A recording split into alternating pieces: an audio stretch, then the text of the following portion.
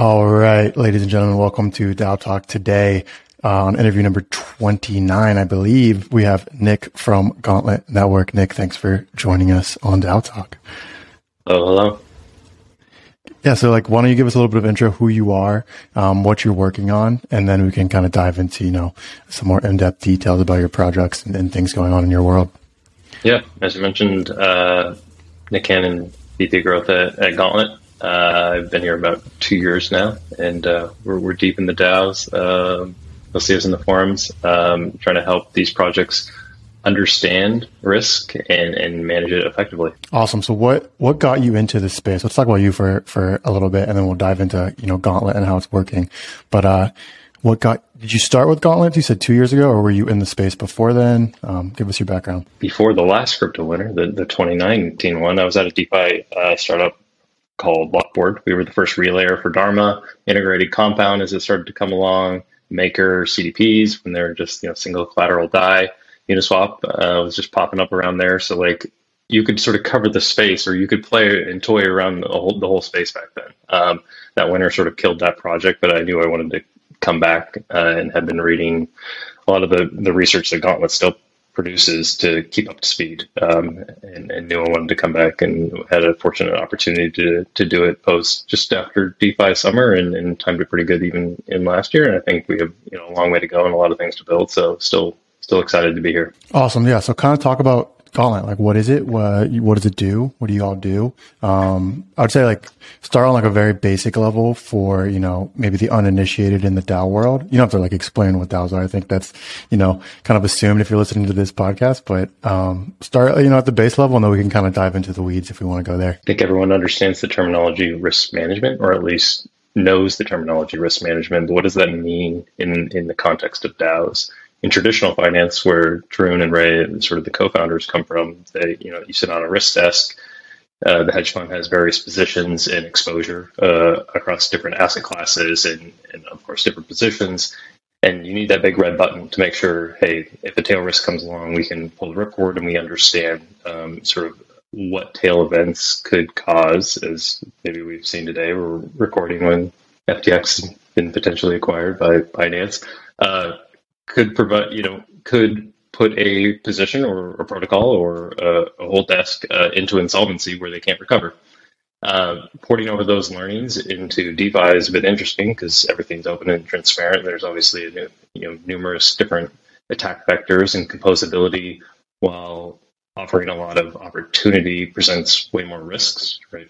Bridged assets, super fluid collateral, as some might say. And what Gauntlet focuses on is risk management primarily. That's sort of the flagship product. You'll see us servicing the big DAOs like Aave and Compound, the lending markets primarily, to tune those parameters to make sure as they do add new collateral assets or go onto new networks, they're optimizing for risk-adjusted capital efficiency as they try to grow and develop the protocol. So what would you say is the biggest challenge that faces Gauntlet right now, or what is the biggest what is your main focus in the world right now, in the DAO world? In the DAO world, I say risk management, but the component that we've been focused on in the past year or two primarily is tuning parameters. You'll see us on Tally, and the governance proposals that we put up are, hey, change this collateral factor of this LTV from 70 to 75% or a few percent up and down. And there's a lot of efficiency gains, especially at the scale some of these DAOs have got. But that's only one component, really, of risk management. And recently we announced Aera Finance, which is a product we built and actually a protocol on-chain. Gauntlet runs all our simulations and financial models off-chain in the cloud. They're expensive enough as it is in AWS and Google Cloud, let alone no attempt to try to do that on-chain for gas purposes and other reasons. But the treasury management piece, which is sort of what Aera is trying to service, is a way to hedge that loan book and cover those insolvencies should tail risk occur, and that will complement the flagship product that we built and have been servicing these DAOs with to improve that capital efficiency, sort of twofold. So yeah, before we jump into Aera, you're VP of growth. So what would you say is your main focus in regards to, growing, the network of Gauntlet Network? And, you say you work with primarily, those large, DAO protocols, Aave, Uniswap, et cetera. Are you seeing more of a demand with like some smaller DAOs, or is it still kind of servicing the larger DAOs? And then if are DAOs reaching out to y'all? Are you reaching out to DAOs? Is it a lot of biz dev, et cetera, et cetera? What would you say? Both ways, definitely. And we talk about the DAOs that we're servicing, but we service projects that want to be DAOs, right? They raised a round, or they're a small team, they have some funding. They want to build sort of not in open at the beginning, but there's always the intention of, hey, how can we decentralize this protocol? And we always want to say, like, where are you at on the spectrum? And when are you going to get to the compound, the Uniswap stage where everything is sort of governance, executable payloads, and similar? So, we work with a lot of smaller projects, and sometimes that's easier from the start, right? You can move quicker, iterate quicker, less exposure, and decentralized consensus is hard. I mean, there's some very obvious benefits, I think, that we all know, but getting consensus, especially for when you're trying to have rapid product development and there's sort of mission critical funds on the line, it slows things down, and especially early protocols in sort of an earlier life cycle don't want to be limited by that, and that sort of makes sense. I think everyone can understand that.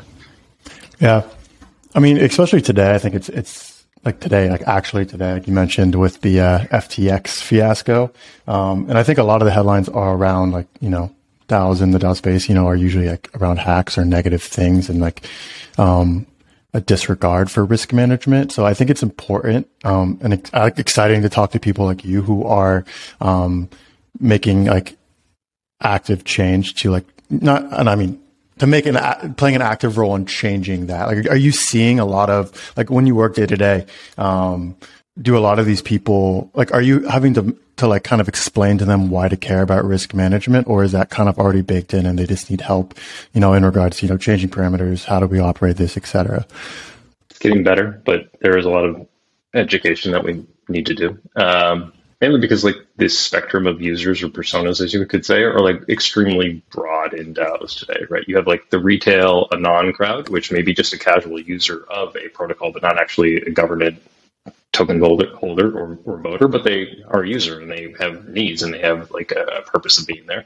Then you have like sort of the core development team or decentralized or more now decentralized development community. And then on the other side, like all the whales, like the VCs, the large investors that have tens of millions of dollars in tokens or equity. And they all have like sort of different needs and different understandings of risk management and definitely time horizons of how they sort of think about it. So, educating across that and making sure the value proposition of risk management is sort of clear is pretty tough to do. It's not exactly apples to apples for revenue. And I think that's what a lot of people want when they sort of try to map it to our service fee, saying like, how much revenue of capital efficiency did Gauntlet drive? And like, it's tough to drive capital efficiency when the market's going down, right? We should be in a risk-off environment. We should be increasing collateral requirements. So again, things don't blow up.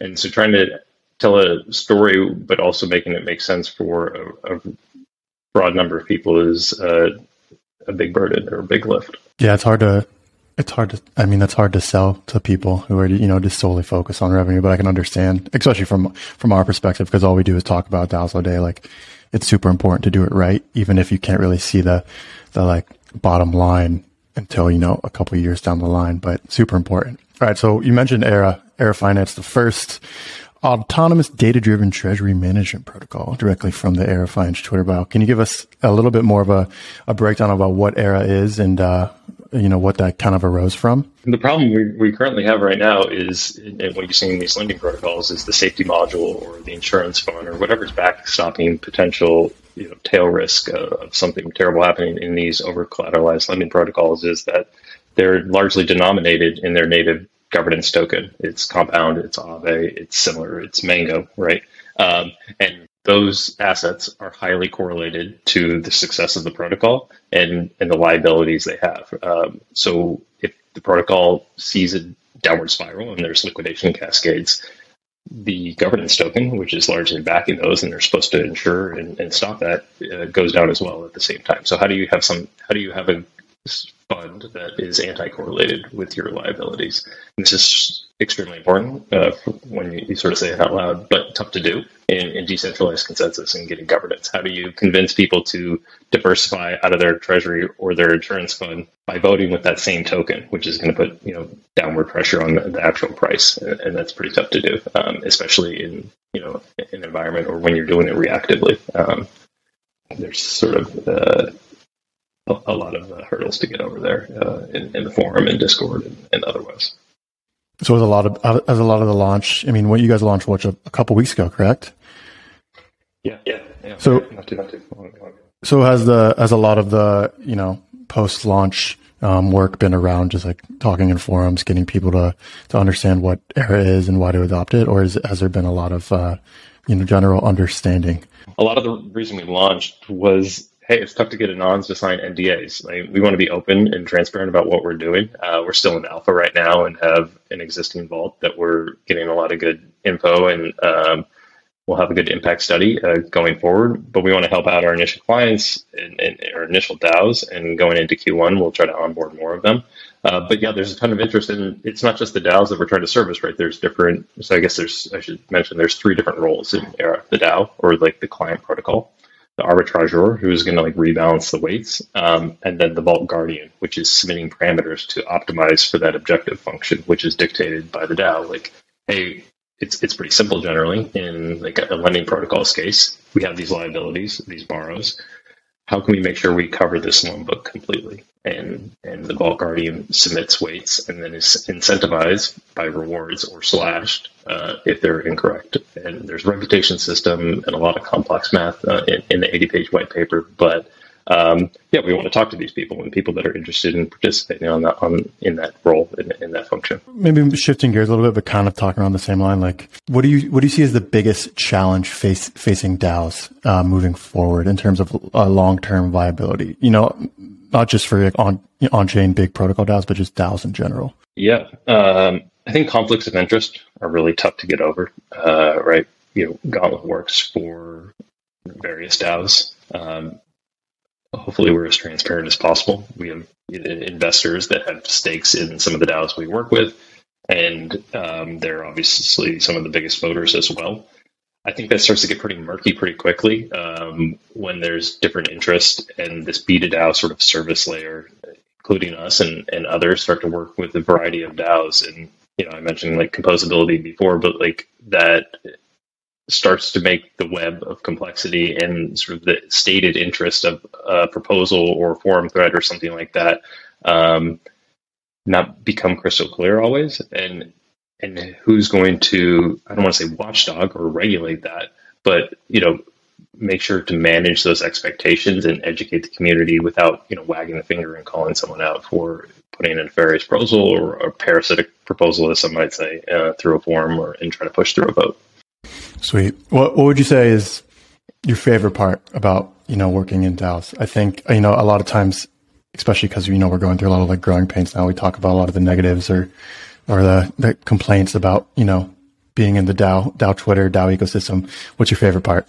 It's adversarial, but it's not zero sum. For a little context, I played poker professionally for like over a decade. And at the end of the day, as much as you can try to squint pretty hard, but poker seems pretty zero sum. If I win, you probably lose. Maybe we get some entertainment along the way.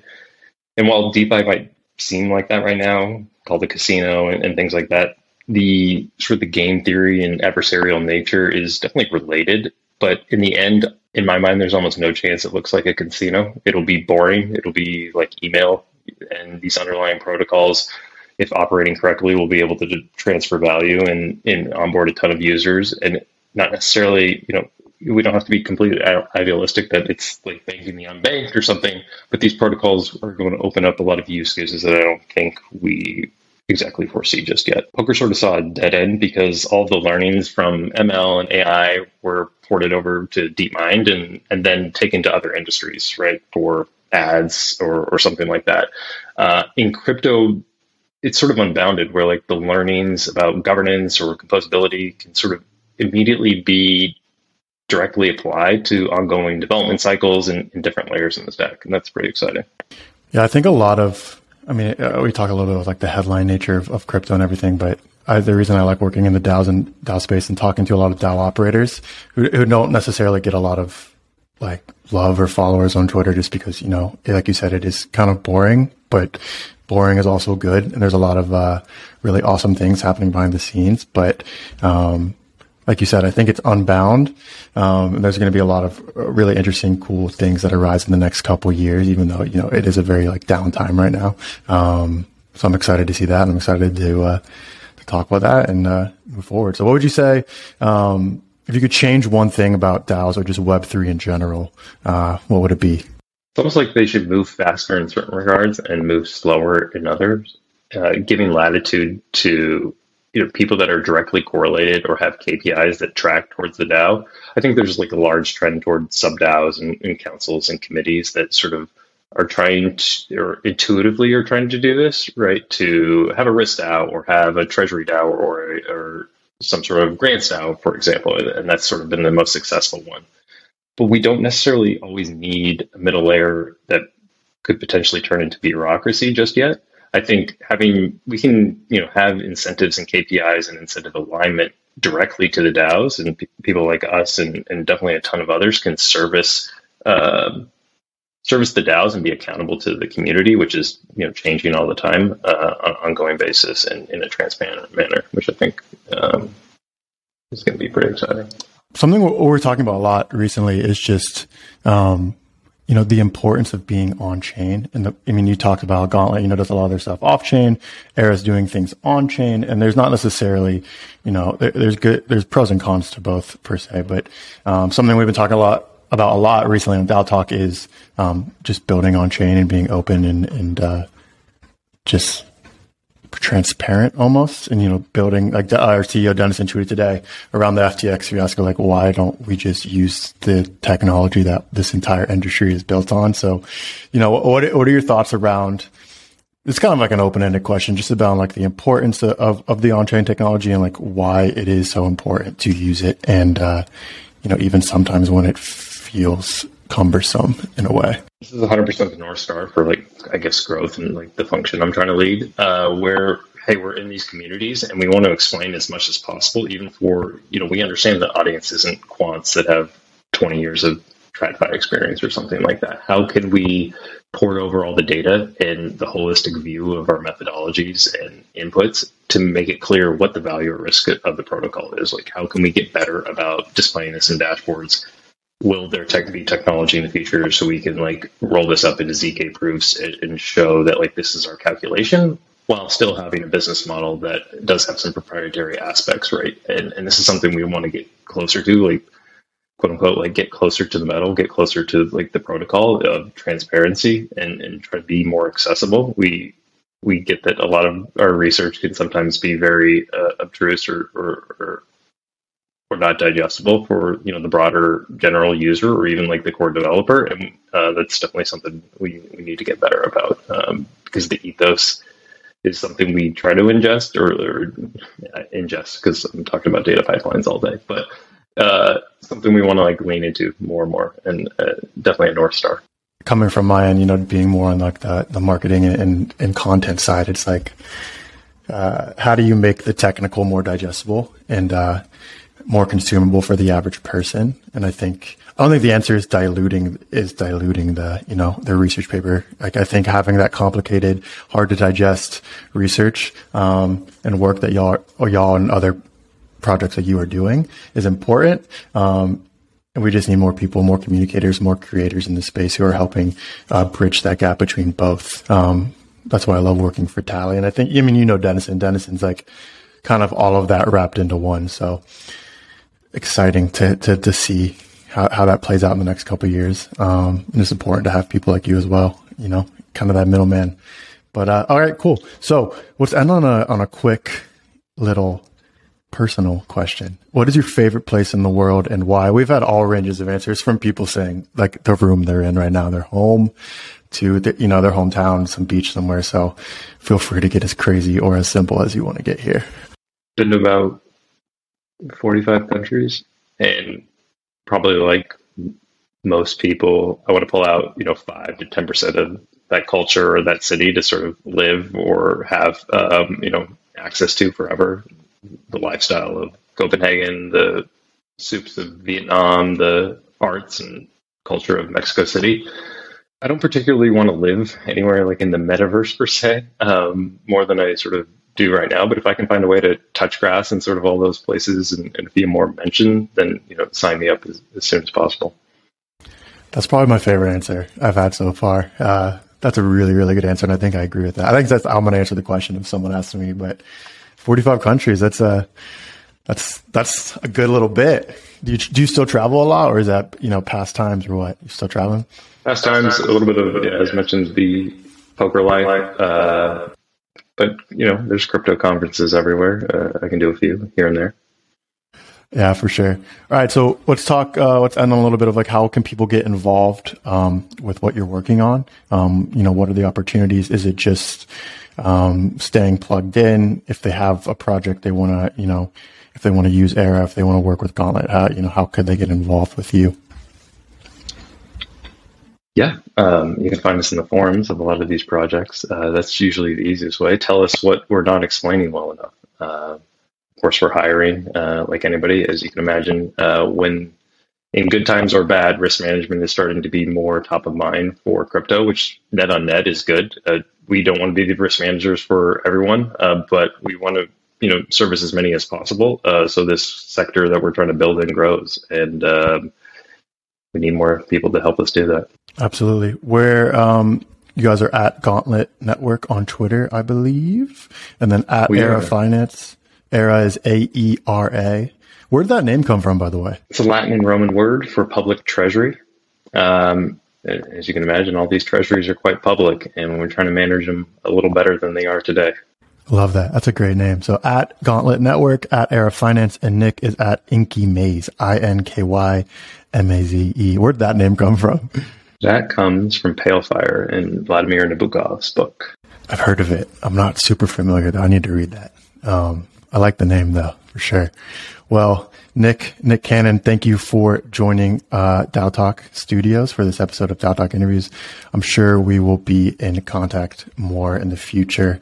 As always, if you're listening to this and want to get a more in-depth consumption of this, go subscribe to the DAO Talk newsletter at daotalk.substack. Go follow Nick at Inky Maze, Gauntlet Network, and Aera Finance, and we'll see you next time. Thanks for coming on.